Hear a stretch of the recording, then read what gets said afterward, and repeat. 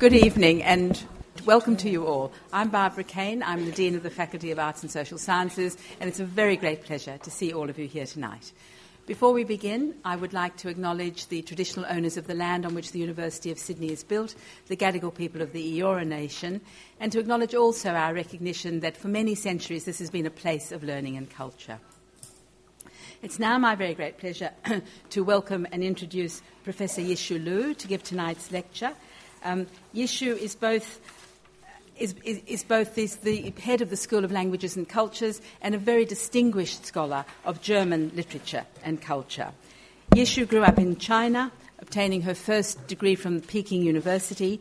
She then went to Germany and had scholarships which took her to the University of Regensburg, where she spent 7 years, becoming absolutely fluent in German and immersed in German literature and culture. She completed an MA and a DPhil there, on German literature and history, and then came to Australia in 1994 as a postdoctoral fellow and pursued a further academic career in Adelaide, in Melbourne, and then finally in Sydney, where she's currently employed, of course. Yixu is internationally recognised for her research on German literature of the 18th and 19th centuries and for Sino-German cultural encounters. Much of her work was on German culture and literature, but in the last 10 years it's moved to include China and German colonial encounters with China. She's a very distinguished scholar. She's been a research fellow of the Alexander von Humboldt Foundation and is frequently invited to deliver papers and address German audiences. In 2014, she received the Jacob und Wilhelm Grimm Prize from the DAAD. This prize is awarded to only one scholar each year in the field of German studies for a scholar who works outside Germany and represents the highest recognition that Germany can offer of the research achievement of the scholars.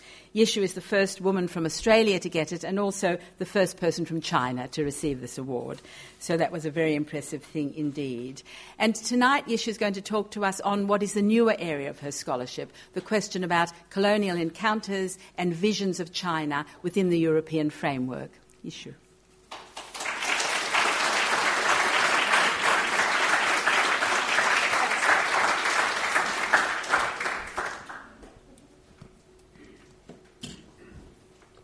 Good evening, and thank you very much for coming to my lecture. As this is my inaugural lecture as Professor of Germanic Studies, I would like to take this opportunity to remind you of the long and proud tradition of this discipline at the University of Sydney. It reaches back over almost a century to the inspiring lectures on German literature by the poet Christopher Brennan. As the first woman professor of Germanic Studies at this university, I would like to pay homage to my predecessors who have built up this discipline and trained many brilliant scholars.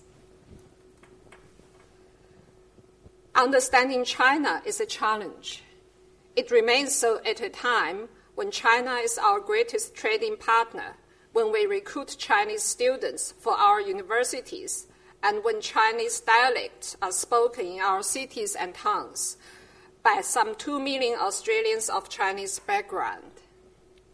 Yet, for some Australians, China remains something quite alien. To take a somewhat extreme example, when the former Prime Minister Tony Abbott, in February 2016, addressed the Japan Institute of International Affairs in Tokyo, he was, understandably, anxious to stress the friendship between Australia and Japan. In the course of doing so, he came to speak of China. There are some of his words. While we now have more flights from China than from any other country, and while our economy is more closely tied to China than to any other, it is still an interest partnership rather than a values one. We welcome Chinese investment here, and we trust China enough to invest heavily there too. But we aren't entirely confident that, when China's interests differ from Australia's, there is a shared set of values that allow a mutually satisfactory outcome. The challenge for all of us is to work to ensure that China better appreciates the rule-based international order that's created the stability and that's made China's new prosperity possible. Keeping in mind that here a politician is delivering a speech in Tokyo, it is interesting to observe the subtext of caution, perhaps even mistrust, in the reference to China. Mr. Abbott's feeling of alienation from China finds expression in suspicion that there is no shared set of values on which trust between the two countries could be based.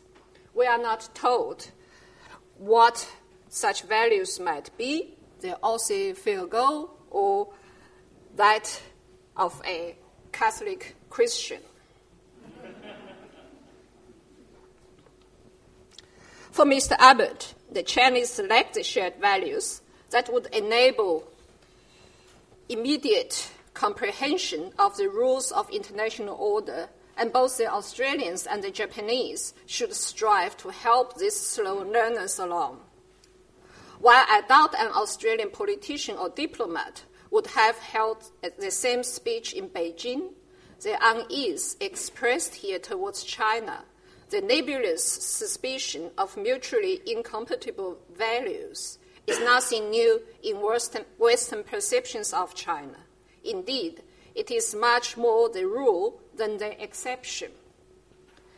The eminent American scholar of Chinese history, Jonathan Spence, writes in his book of 1992, Chinese Roundabout, the following: If we are unclear today about our feelings for China, we should not worry over much.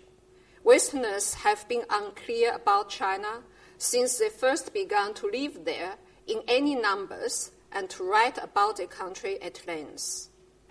The history of our confusion goes back more than 400 years. While agreeing with the basic point made here, it is perhaps an exaggeration to speak so offhandedly of the history of our confusion, as if Western thought on China were endemically confused and incoherent. What Spence means, I think, is that if we take an aggregate of Western views on China over centuries, the result appears confused. But if we look at individual views within this mass, then they reveal themselves to be quite precise and well-defined. One reason for the effect of apparent confusion is that views of eminent European thinkers on China may not really be about China at all, but rather target some group close at hand in Europe, which the author wishes to scarify using imagined qualities of the Chinese as a rhetorical device. Another reason may be that the view may have been formed on the basis of very little direct knowledge of China and tailored to suit the structure of a distinctly European discourse. Clearly, such discourses have a history, and it is this history that concerns me here. Looked at more closely, the history of our confusion may resolve itself into intelligible patterns. In the 18th century, views of China become an arena for conflicts within the Enlightenment. In the 19th century, we may observe how aspects of the Enlightenment paved the way for the ideologies of colonialism. In the following, I shall review some examples of differing and changing views on China and move on to ask if there is any masked narrative we may use to structure any apparent confusion. I would suggest that ideas of China have a different historical trajectory from that other history that might have been written of factual encounters between European and Chinese.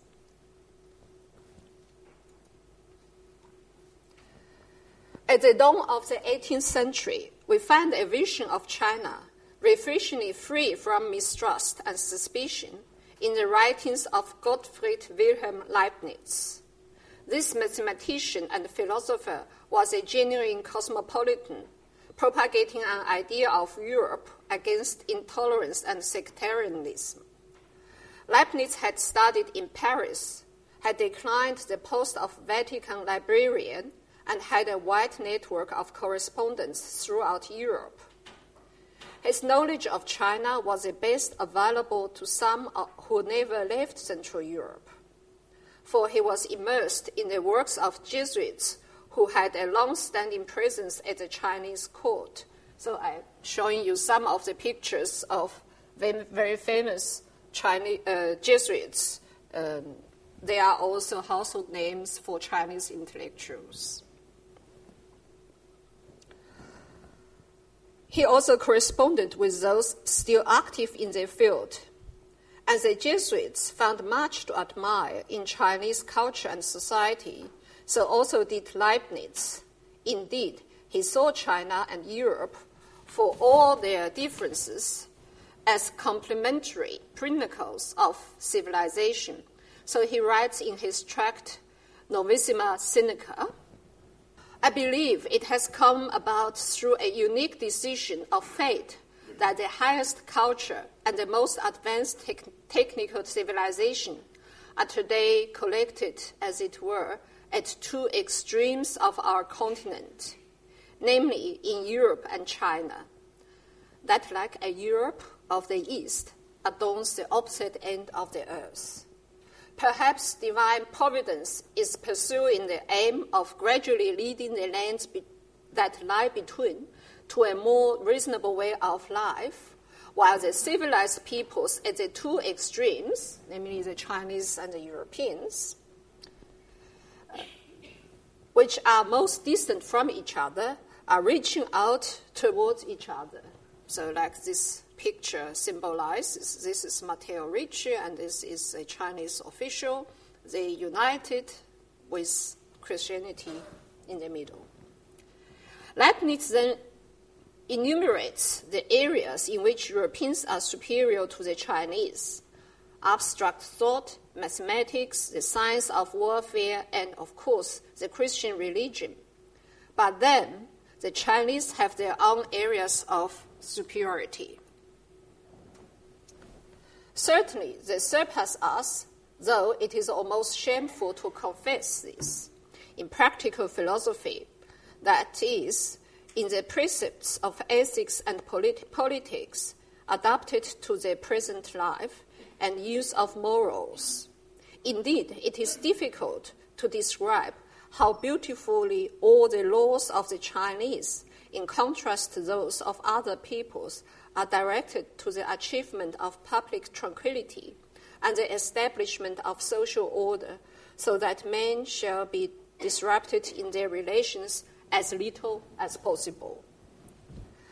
Leibniz opposes the stability of the vast Chinese empire to the state of Europe, divided by the hostility between Catholic and Protestant, and given to warfare between states.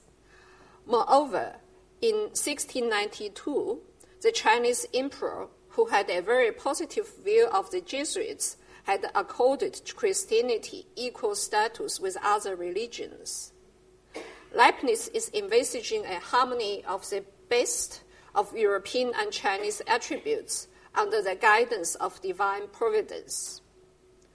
Following the Jesuits, who were willing to adapt Christianity to some extent to Confucian rites, Leibniz found much to admire in Confucianism.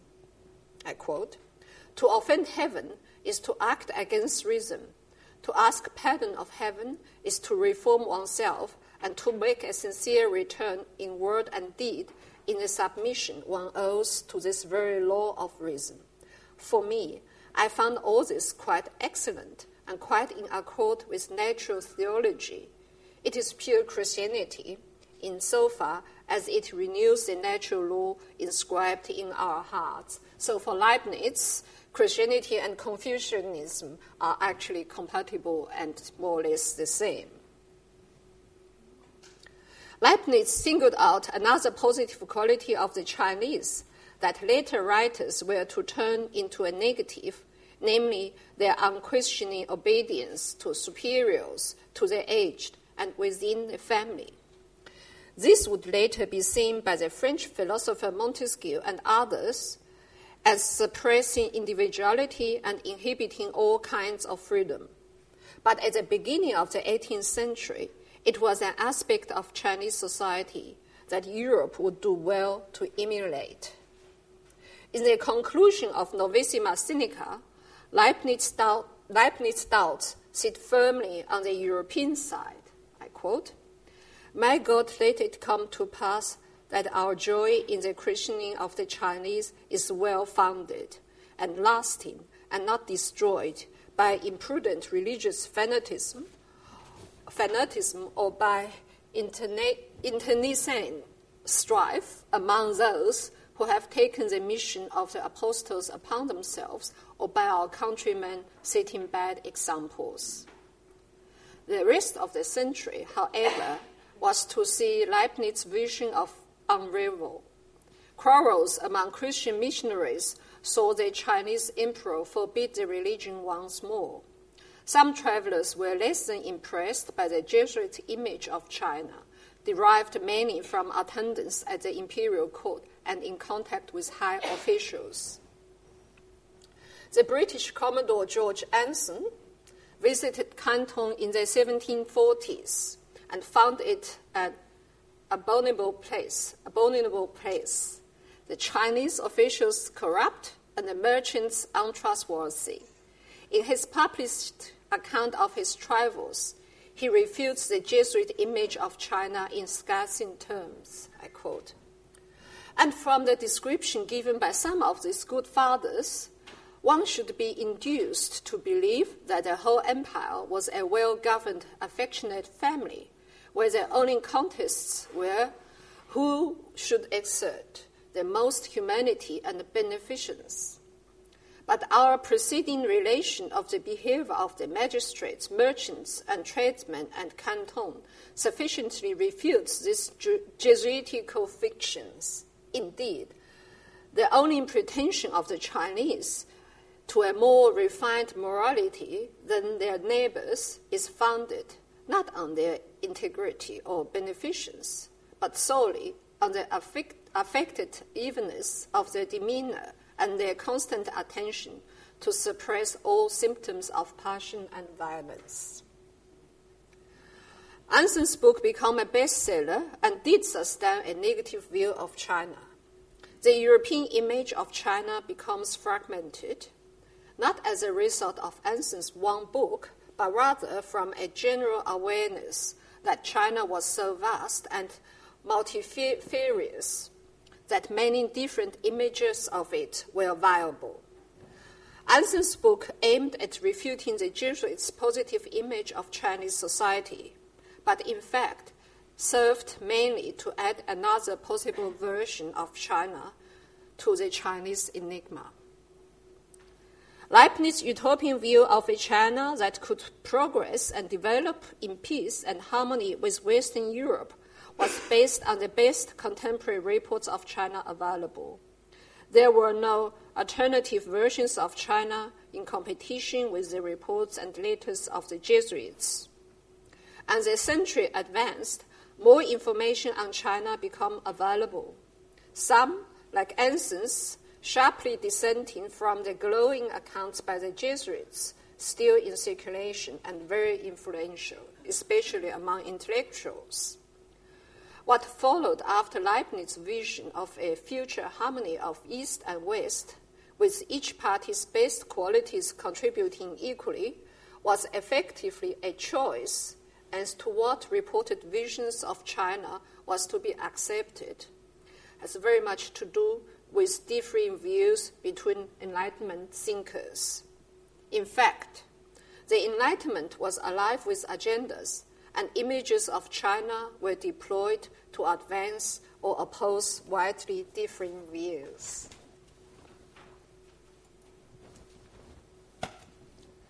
Voltaire, who was educated by the Jesuits, adopted and enhanced their positive image of China, but then used it to assail European Catholicism. he insisted on the antiquity of Chinese civilization at the expense of the Judeo-Christian tradition and borrowed from Montesquieu the device of inventing a naive Chinese to comment on European manners and customs for purposes of satire. In his treatise on world history, the essay on the customs and spirit of the nations, Voltaire began not with biblical antiquity, but with Chinese antiquity, a provoking innovation that shocked his readers. In his philosophical dictionary, he summed up what he had written often elsewhere. I quote, "The constitution of the empire is in truth the best that exists in the world, the only one that is entirely founded on paternal power, the only one in which a provincial governor is punished if, when he leaves offices, he has not received praise from those he has governed, the only one that has instituted prizes for virtuous conduct, whilst everywhere else the laws are limited to punishing crimes, the only one that has made its conquerors adopt its own laws." Voltaire's agenda is to have in his image of China a frame of reference in which there is always a praiseworthy alternative to the abuse he castigates in Catholic Europe.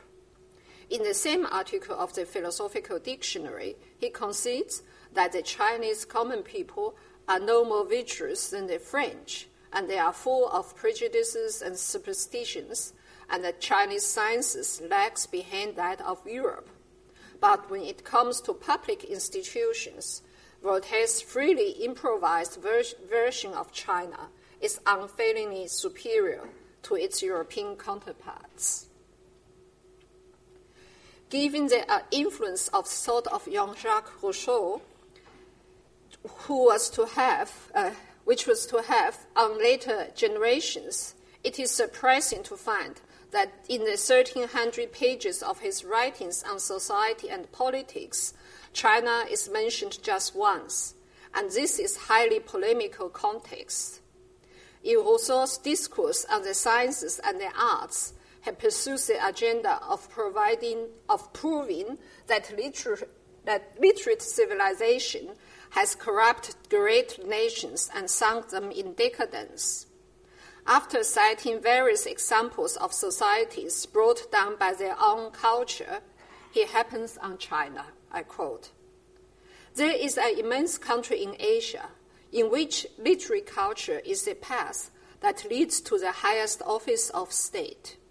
If the sciences purified human behavior, if they taught men to spill their blood for their native land, if they incited men to be more courageous, then the peoples of China ought to be wise, free, and invincible. But there is no vice to which they are not prey, no crime which is not common among them, neither the wisdom that is claimed for their laws, nor the multitude of inhabitants within this vast empire were able to protect it from subjection by the ignorant and crude Manchus. So, what use to it were all of China's scholars? What benefit did China derive from heaping honors upon them? Would it not to be inhabited by slaves and lowlifes?" Rousseau gave China exactly the same treatment as ancient Egypt, Greece, Rome, and Byzantium, as if there were no difference between these empires. Empires tend to decline and fall with time. For the purpose of Rousseau's discourse, they fell because of their own literacy. For the Enlightenment in general, the Chinese examination system could seem superior to the widespread practice in Europe of simply buying or inheriting offices with no criteria of fitness or expertise. In terms of Rousseau's agenda, literacy is a primary evil. Thus, while Voltaire could find no fault with the institutions of the Chinese state, Rousseau could find nothing good about them. Looking at the whole context of Rousseau's condemnation of China, it is clear that China was simply not his primary target. For Voltaire, the Chinese Empire in 1750, the year of Rousseau's discourse, was clearly not lying in ruins, but to suit Rousseau's agenda, it had to be. As I have said, Rousseau was not really interested in China. Nowhere else in his writings does he enlarge on the subject, whereas for Voltaire, his own selectively positive version of China is a constant point of reference. But what Rousseau had written became very influential. The myth of Chinese decadence had no single point of origin, but the tenor of Rousseau's rhetoric was to recur in subsequent decades. It is characteristic of the Enlightenment that agendas could clash for their own sake, especially if their subject matter was non-verifiable, as was largely the case with images of China. If we look to Germany, then it is no surprise that Voltaire's friend and sometime host, King Frederick II of Prussia, should have imitated his mentor of having an imaginary Chinese comment on European customs and institutions.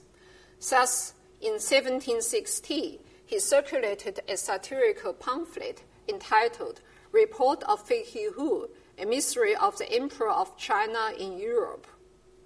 The text tells us very little about Frederick's image of China. Rather, the papacy in particular and the practices of the Catholic Church in general are held up to ridicule by the Protestant king. Once more, the image of China is pressed into the service of an agenda that has nothing specifically Chinese about it.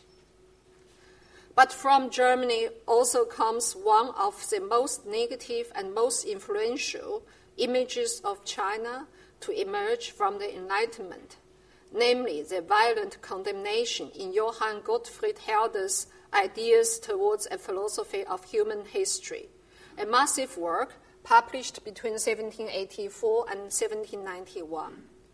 Herder had obviously read Leibniz, the Jesuits, and Voltaire, and his discussion of China begins by conceding some of those positive aspects of Chinese society in their accounts. The absence of hereditary nobility, the institution of a nobility of merit, the role of respect for elders and superiors in Chinese social organization, the religious tolerance that enables the peaceful coexistence of various sects. For no apparent reasons, he then turns on the Chinese and blasts them with all the rhetoric he commands. The Chinese Empire, so Herder, is an embalmed mummy painted with hieroglyphs and shrouded in silk. Its inner circulation is that of a hibernating animal. For Herder, genetics and climate determine cultures, and the Chinese are descended from Mongols, one of the ugly peoples, to use his word, about whom nothing good could be said. From then on, Herder's diatribe spares nothing Chinese at all. His rhetoric is reminiscent of Rousseau's, but whereas Rousseau limited himself to one paragraph in his entire work, Herder's diatribe extends over several pages, attacking the Chinese character, the Chinese language, the Chinese script, with so much vitriol that it is hard to take it seriously today. Scholars have attempted to explain Herder's fanatical denunciation of everything Chinese, pointing out that the Jesuits had been de-established by the Pope in 1773, not long before Herder began to write his ideas. It may thus have seemed opportune to this Protestant pastor to be rid of the Jesuit heresies on China once and for all. But I believe Herder had a one clear agenda, which is to depict the Germanic peoples as being close to nature in their development and authentic. For this, he needs a complete antithesis and he made China embody all that is artificial and false. In short, the Germanic peoples have as their destiny to be young and progressive. Does China have a choice but to be senile and stagnant?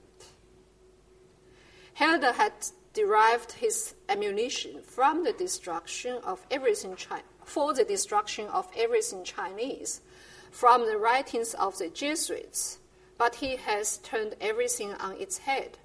His extraordinary demolition of China would probably have been forgotten were it not that the drift of his thinking accords with the intellectual climate of the late 18th century.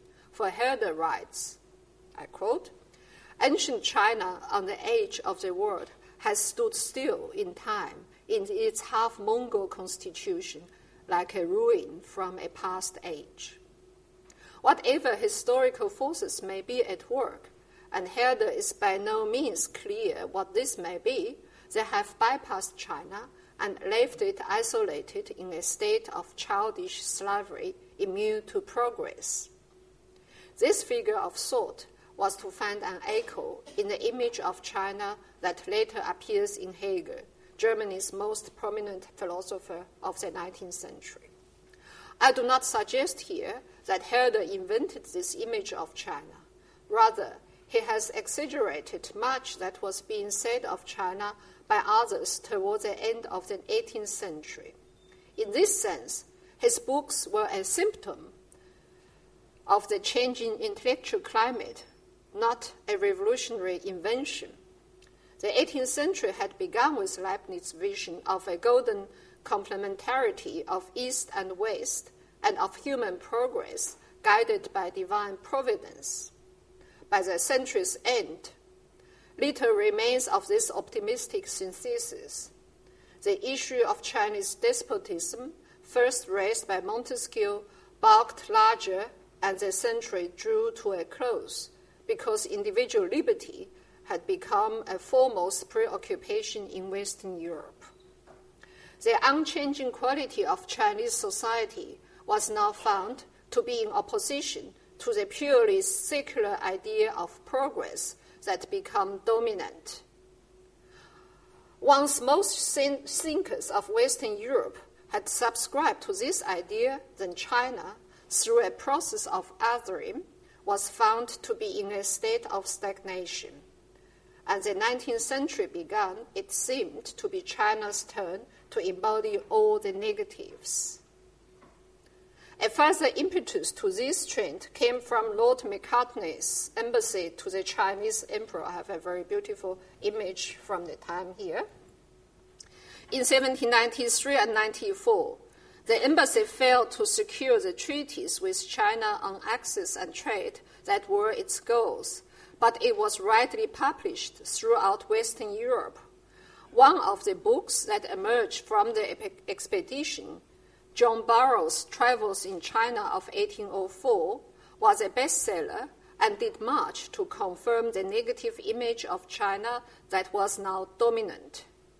Barrow's book showed China as a stagnant and regressive despotism.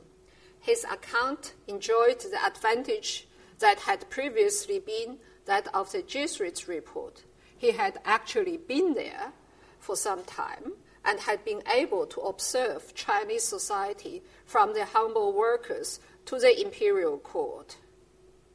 Whilst Barrow's book claimed to be wholly empirical, it did contain many distortions of facts and false conjectures, but no one was in a position to refute Barrow's claims, as China still remains largely closed to European merchants and travelers. People who are interested in Barrow, I think a grandchild of one of the members of this delegation wrote a book in 2012 just to point out how many mistakes Barrow made. But at the time, 1804, his book was a great success. The philosopher Georg Wilhelm Friedrich Hegel has become famous or notorious for placing China outside the movement of world history. I have not the time here to attempt to explain the Hegelian system in detail, But let me quote the passage in which this image of China is at its most explicit. History must begin with the Empire of China, for it is the most ancient state of which history makes report. In early times, we see China develop into that condition in which it remains today. Far and there is as yet no opposition between objective being and subjective motion, so there is no possibility of change. And the static quality that constantly reappears replaces that which we would term the historical. China and India lie, as it were, outside world history, representing the preconditions of those factors whose coming together is necessary for history to begin its living process. This is not much easier to follow in German. Hegel uses history in two senses, and this may be confusing. Initially, it is used in the conventional sense of human records of the past. Later, it signifies a dynamic and quite abstract process by which the word spirit, Weltgeist, attains full self-awareness. The word spirit may attain its full potential only in the Christian Germanic world. China, in Hegel's terms, has been frozen in a state before the dynamic of world history begins, so that the Chinese cannot develop that reflective subjectivity that manifests itself as freedom. Needless to say that Hegel never visited China, nor did he wish to. His vision of world history was so emphatically Eurocentric that all the possibilities for the unfolding of creative subjectivity that were given in Europe must needs be lacking in China. Hegel enumerates and explains these deficiencies. Like Herder, Hegel was thoroughly acquainted with the Jesuit reports on China and reproduces materials from them in his account, including extracts from early Chinese history. But for Hegel, history came to a stop in China before it had really begun, and thus progress there is impossible. Hegel's arguments are not only secular, but they have in common with images of China in the Enlightenment that they are immune to any questions of verification. The highly abstract motions of the word spirit took precedence over any merely empirical events. Hegel's influence on 19th century German thought was enormous. He also went so far to say, I quote, "It is the inevitable destiny of the Asiatic empires to be subjugated by the Europeans, and China will also one day have to submit to this fate. Let colonialism begin."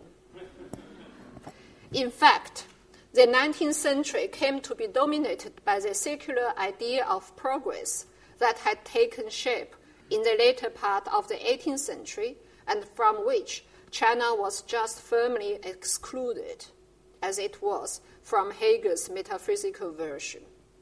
Hegel's lectures on the philosophy of history were published posthumously in 1837. China was still close to the West, with the exception of trade in Canton.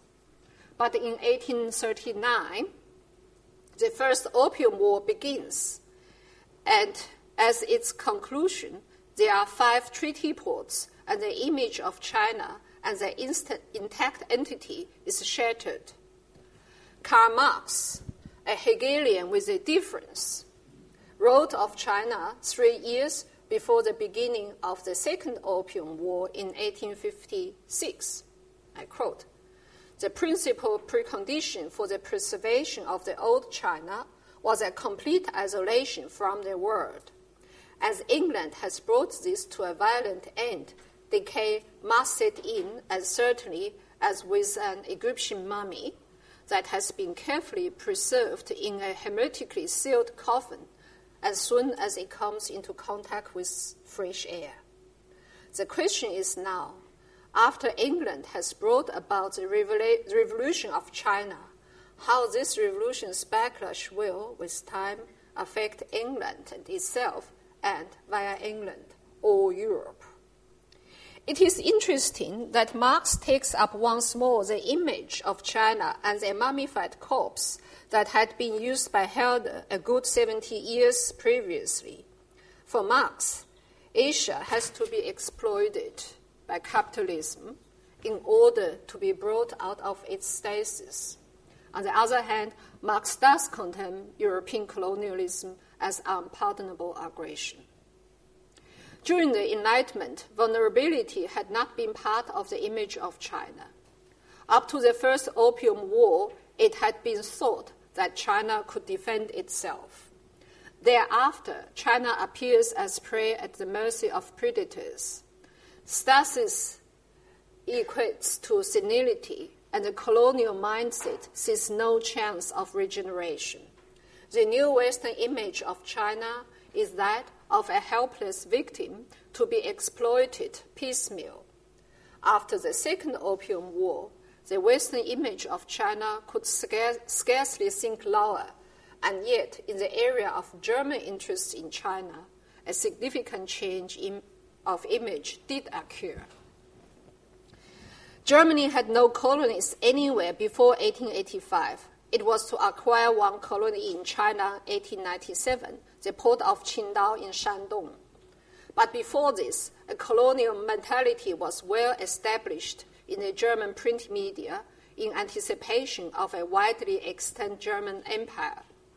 With China now open to Western travelers, many German scientists and engineers traverse the vast land on the lookout for opportunities for exploitation. From today's perspective, the most interesting of these was Ferdinand von Richthofen, who explored much of China in the years 1868 to 1872. The vigor and lucidity of his contributions to German geographical writings on China may be seen to effect a paradigm shift within the genre. For his vision of China displaces the myth of stagnation and senility in favor of a visionary and industrialized future in which China is full of useful promise. It is as if he could not see a Chinese landscape without at once envisaging a railway network to exploit its industrial potential, especially its coal reserves. Richthofen saw that China was ripe for an industrial revolution, the only question being which European nation would provide it with the necessary external stimulus to set the whole process going. Richthofen recognizes the enormous potential in Chinese labor, something his contemporaries largely ignored in their search for mineral deposits. In one report from the province Shanxi, Richthofen praised the hospitality of the nomadic tribes, but continues, I quote, "Yet one glance suffices to perceive the superiority of the industrious Chinese, although the stage at which this race has come to a halt on its previous march towards progress is indeed a low one." Here we may recognize Richthofen and the reader of Hegel, fully conversant with the myth of China, have succumbed to the stasis in the distant past. But Richthofen's innovation is to see that this stasis need not to be permanent, that China was ripe for a process of industrial modernization, needing only appropriate investment and know-how from the West. Richthofen's vision of a fully modernized and productive China was not to become a reality for another 100 years. But this image of China stands out from the many accounts of China's stagnation and immobility in the late 19th century as one pointing to China's future. To summarize what my lecture has been about, I suggest that what one scholar has termed a history of our confusion with regard to Western perspectives on China can be seen to be made up of many different images that are quite precise in themselves because they embody clear agendas. In general, these agendas have more to do with European controversies than with any Chinese reality. If we still look for any common thread, any master narrative to structure successive visions of China, then I would suggest that we take changes in the idea of progress.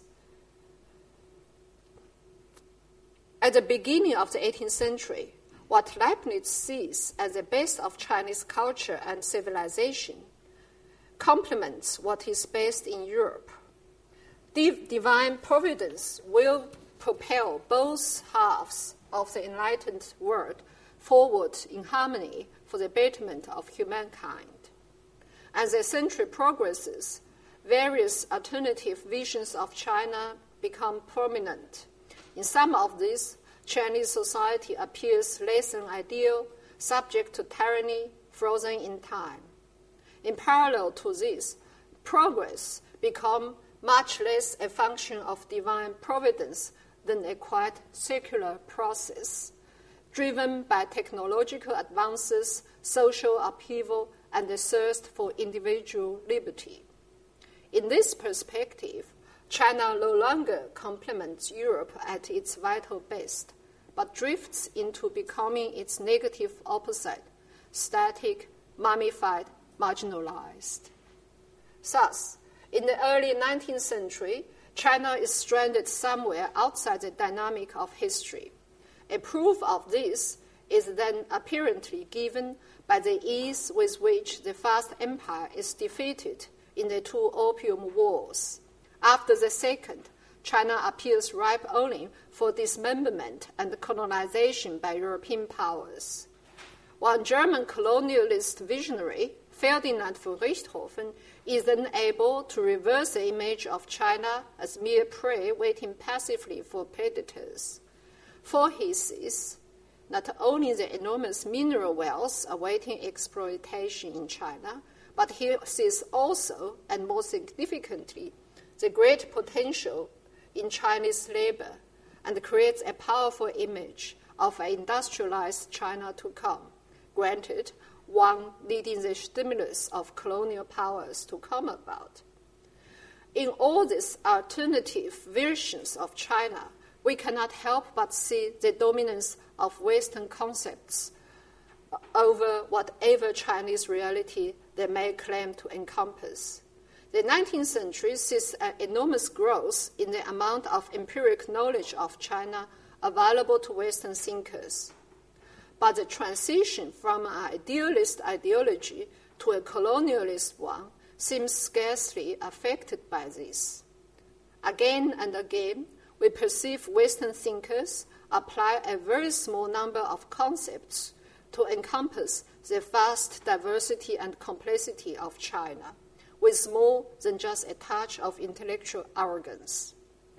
In conclusion, I suggest that for as long as the Chinese Enigma is seen as yielding to a few basic concepts, it will remain intractable. We may smile at some of the simplifications current in the middle of the 18th century, but we should also ask, are we really any further advanced today? Thank you very much.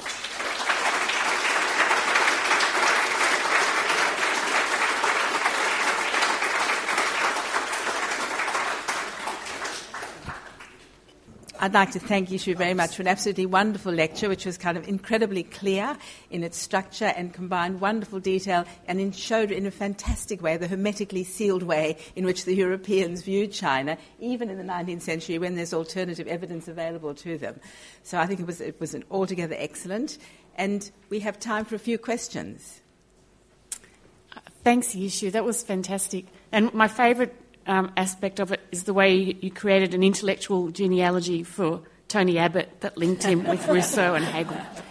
But I do have a question, and because you're a professor of German, do you find when you're looking at the sources is there something different in how, in the 19th century, let's say, when we do have a sense of Germany and Prussia, that there's a different way of seeing China, or is it a broadly European discourse? From the materials I have looked at, it's definitely European. National differences or philological differences do not play a very big role. Maybe in borrowing of metaphors. I mean, Hegel obviously has read Herder, and Richthofen obviously had read Hegel. So we can see certain movement of the same metaphors through the writing, but the thinking, I think, is actually European. Hi, Yixu. Thanks a lot. Did you see any differences between people who had understood, who speak Chinese or understand Chinese, and those who don't? Yes. Or were there any people who actually did understand Chinese? What were those differences then? Well, the main differences to me was that people who speak Chinese are more interested in specific topics. They don't make generalizations. They don't make big statement about what China is, what Chinese is. Mm-hmm. And the thinkers I have studied now, actually to create a framework for some of my other research, they don't speak Chinese, but they are very widely read. They read everything available. I mean, they are not ignorant, but they make their choices. And they make choices because they have agendas. And very often their agenda has nothing to do with China. They are in discussions, disputes with their other European intellectuals about other questions. So you're saying that there weren't any European intellectuals that you studied who were actually in dialogue with Chinese intellectuals, or and nobody who actually spoke Chinese? Oh, there are many of them. Especially in the late 19th century, there are a lot of sinologists, and in France, many scholars did speak Chinese. Mm-hmm. Their interests were more in the classical canons. They did a lot of translations. They did not engage in those big picture debates. Okay. Rather than being too harsh on European observers, I wonder whether another explanation could be the internal complexity and heterogeneity among different parts of China. I forgot the name. There's one British observer who derived his observation on China based on his interactions with Canton traders. Mm-hmm. And he said that really falsified all the observations of Matthew Ritchie. But they were interacting with different classes of Chinese. One is the Mandarin scholars in Beijing, mm-hmm. versus the very worldly traders, merchants in Canton. So you'd expect them to behave in any way similar. Mm-hmm. So would that be an explanation that it's very difficult for any foreigners to grasp the widespread of spectrum of complexity within China, rather than the fact that they're just reading Europe into China, but that is very difficult for them to generalize from their reading of their parts of China that they observed? Well, it is certainly a question of how much they immerse themselves into scholarships on China and how much they read and what they read is certainly a question. Of the thinkers I have studied, I cannot tell you how much Rousseau has read about the Jesuits' reports. I don't know, because he wrote heaps of stuff, but it's only one paragraph on China. But I can tell you that Hegel has read almost everything available about China. Maybe not some of the tribal literature, because it was considered to be popular, so not the taste of an intellectual, but all the serious sources in French, in German, in Latin, he did read. So, of course, there is always a limit of how much has been written about China and how much people can access. One more. Thank you for your lecture. if European philosophers projected European deficiencies onto China, as you argue, would Chinese philosophers have done the same and to Europe? And would that then have influenced the Europeans? That is a very good question.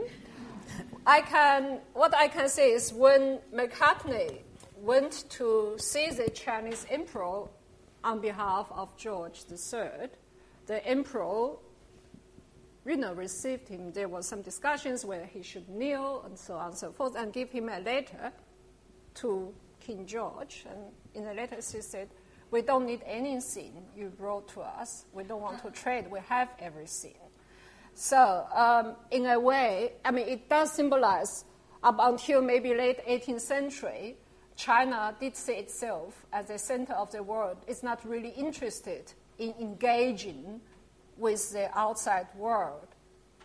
So when Chinese intellectuals started to study the Western world, it was under a condition where they actually China was already start to be divided by Western powers. So the background of their studying of the Western Europe is very different than the time when Jesuits went to China and Leibniz envisaged China. Leibniz Europe was actually just finished a 30 years war, so it was a really bad place to be. That's why he's so impressed by public tranquility. All right. Well, I think we'll thank Yixu once again for an absolutely wonderful lecture. Thank you. Thank you very much. Thank you. And other present